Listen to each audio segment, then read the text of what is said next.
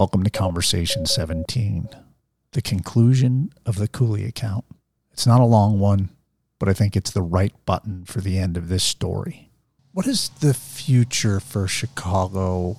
An impossible question to answer, but is the city going to be able to ever shed this corrupt system? The reason it continued, if I had destroyed the whole first ward, it would have had a chance to have cleaned up. There would always be some corruption, but it could never be as bad as it was.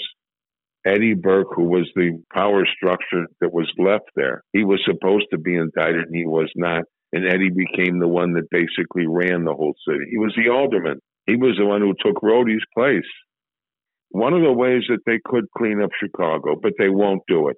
City of Chicago has Corporation Counsel's office that's supposed to have the lawyers that will do all the work for the city. They have 200 or 300, I think, at least, that are on the payroll and are supposed to be handling all the city work. One of the ways that protected Pat and those people, before I got involved with them, was they were giving millions of dollars of city work to these major law firms, by the Corporation Counsel's office. Let's go back to the city of Chicago and how it's run. There's always going to be a level of corruption. Why was it corrupted? Do you think it has anything to do with the shape of the governance, meaning this aldermanic governing where you break up the city into essentially what's puzzle pieces if you look at the map and there's little mayors in each of these little fiefdoms? Is that part of the problem or is it not relevant? You could overhaul the whole system and there's still going to be degrees of corruption. There will always be corruption and corrupt people. The difference was, at that time, over a period of time, what they had done, once they had infiltrated the First Ward Democratic Organization, once they had infiltrated that, and it started, as I said, with Capone. Capone was the one who obviously put somebody in there. The moment they were able, over a period of time, and they were able to do two reasons, because the fear of the mob, a number of those judges, when I first got involved with them, were terrified not to do what they were told by the First Ward because of what might happen to them or their families. Judge Cieslik, that's all documented. When the FBI agent went to see him and he told him he was in fear of not doing what he was told by Eddie Burke, Eddie would say to him, the First Ward wants it. When they were able to take over the entire political system, they're the ones who put everybody in place, all the way up to the governor. That hopefully will never happen again. The way the city is run by the city council. And to keep things straight, the mayor is supposed to be separated, from that. And the city council, in other words, the mayor can get some things done, with using his influence. He has to have certain aldermen that will vote his way. What had happened in Chicago, they called Fred Rhodey the dean of the city, the dean of the city council. Over at Councilors Row, all these other aldermen would be coming in there every day to meet with him to get their orders and instructions. When Johnny took me down to Springfield and introduced me as his law partner, all these people were coming in there paying homage. How's your dad, Johnny? How's your dad?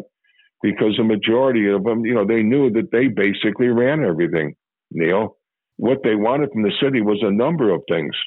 They had hundreds of people with do-nothing jobs in all these different departments. The head of every single department would be over there at Councilors Row because they were there because they were put in there by these people. You're talking about ghost payrollers. Yes, they had hundreds of them. I told you, in the different police departments around not just in Chicago, but I'm talking about in the suburbs, in the sheriff's department. A whole number of these people never went to work. It was a monstrous organization where they controlled everything in terms of not just giving out the jobs. They had meetings there once or twice a week with just about every major contract that was given out. And I was there when they were meeting with these people, and I became friends with some of them. I was able to help one friend of mine, get some of these contracts. In the way I told you before they would do it, it was beautiful. I mean, these guys, you have to give them credit for being ingenious with a lot of their plans. These were supposed to be sealed bids. The one who was supposed to be, the guys up there that are supposed to be doing all that, they're opening up the bids, and they would look through it with the envelope, and they would know what the bids were. from the legitimate people bidding. And they have meetings there all the time. They're going to discuss which construction company will get it. This time you're going to get it, but you're going to hire this person and that company and give them a little piece over here. And what's going to happen is they're told what the lowest bid was. And so they would bid just below that bid. And every single contract would have a clause in there, but for unforeseen circumstances. Now, the people, they have control of all the people there in the city, through Eddie Burke and through the rest of them. So now what they would do is after they bid and they get the contract, and we're talking $1 million, these are multi-million-dollar contracts. A week or two later, it rained an extra day, or come up with bullshit reasons, and they give an extra $200,000-$300,000. But it was a business. They had everything locked up. There's no longer a mob. There's just a few mobsters here and there, but there's no organization anymore in Chicago. And that you have different mobsters.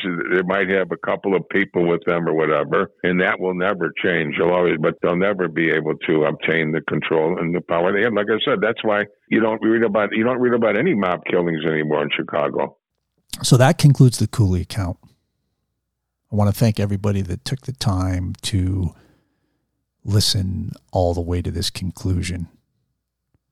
My goal is always to find great stories to tell as filmed entertainment, and I feel that Bob's story would be a rich, dramatic, and intriguing series. Certainly the way things are going today with television streaming, it's an ideal place for Bob's story. A few production notes. I'd mentioned before episode 1 that these conversations had started in the spring and went through the early summer of 2022. I didn't start editing them until the fall of 2022, and I am concluding them here in March of 2023. I think the sum total of conversations was somewhere north of 50 hours, so it was a challenge creatively to cut it down to these 17 conversations. But I finish with a few thoughts and conclusions. One is almost the unbelievable nature of Bob Cooley's journey. There were very few things, really nothing I could punch holes in talking to people that knew him, whether it be people in law enforcement, people in federal law enforcement, judges, lawyers, friends. Almost everything is verifiable. Also, I'm forced to look at Chicago in a different way. I wish I was optimistic in terms of city governance and governance in general, but I'm less so than ever. But you're left with the question, is Chicago better off then or now? Of course, no one thinks corruption is a good thing, but is chaos a good thing? And are we living in chaos now? And one last note, I hope to get a series of outtakes pieced together in the coming months. There were a lot of really great stories that didn't make it into these conversations, that were dead ends or just interesting nuances that I felt drifted a little too far off story. But I do promise to piece them together and push them out. Thank you, everybody, for listening. Always want to hear comments, suggestions, specifically like to hear the negative stuff. And hopefully we can bring you news about a TV show in the not too distant future. Speak soon. Thanks, everybody. Goodbye.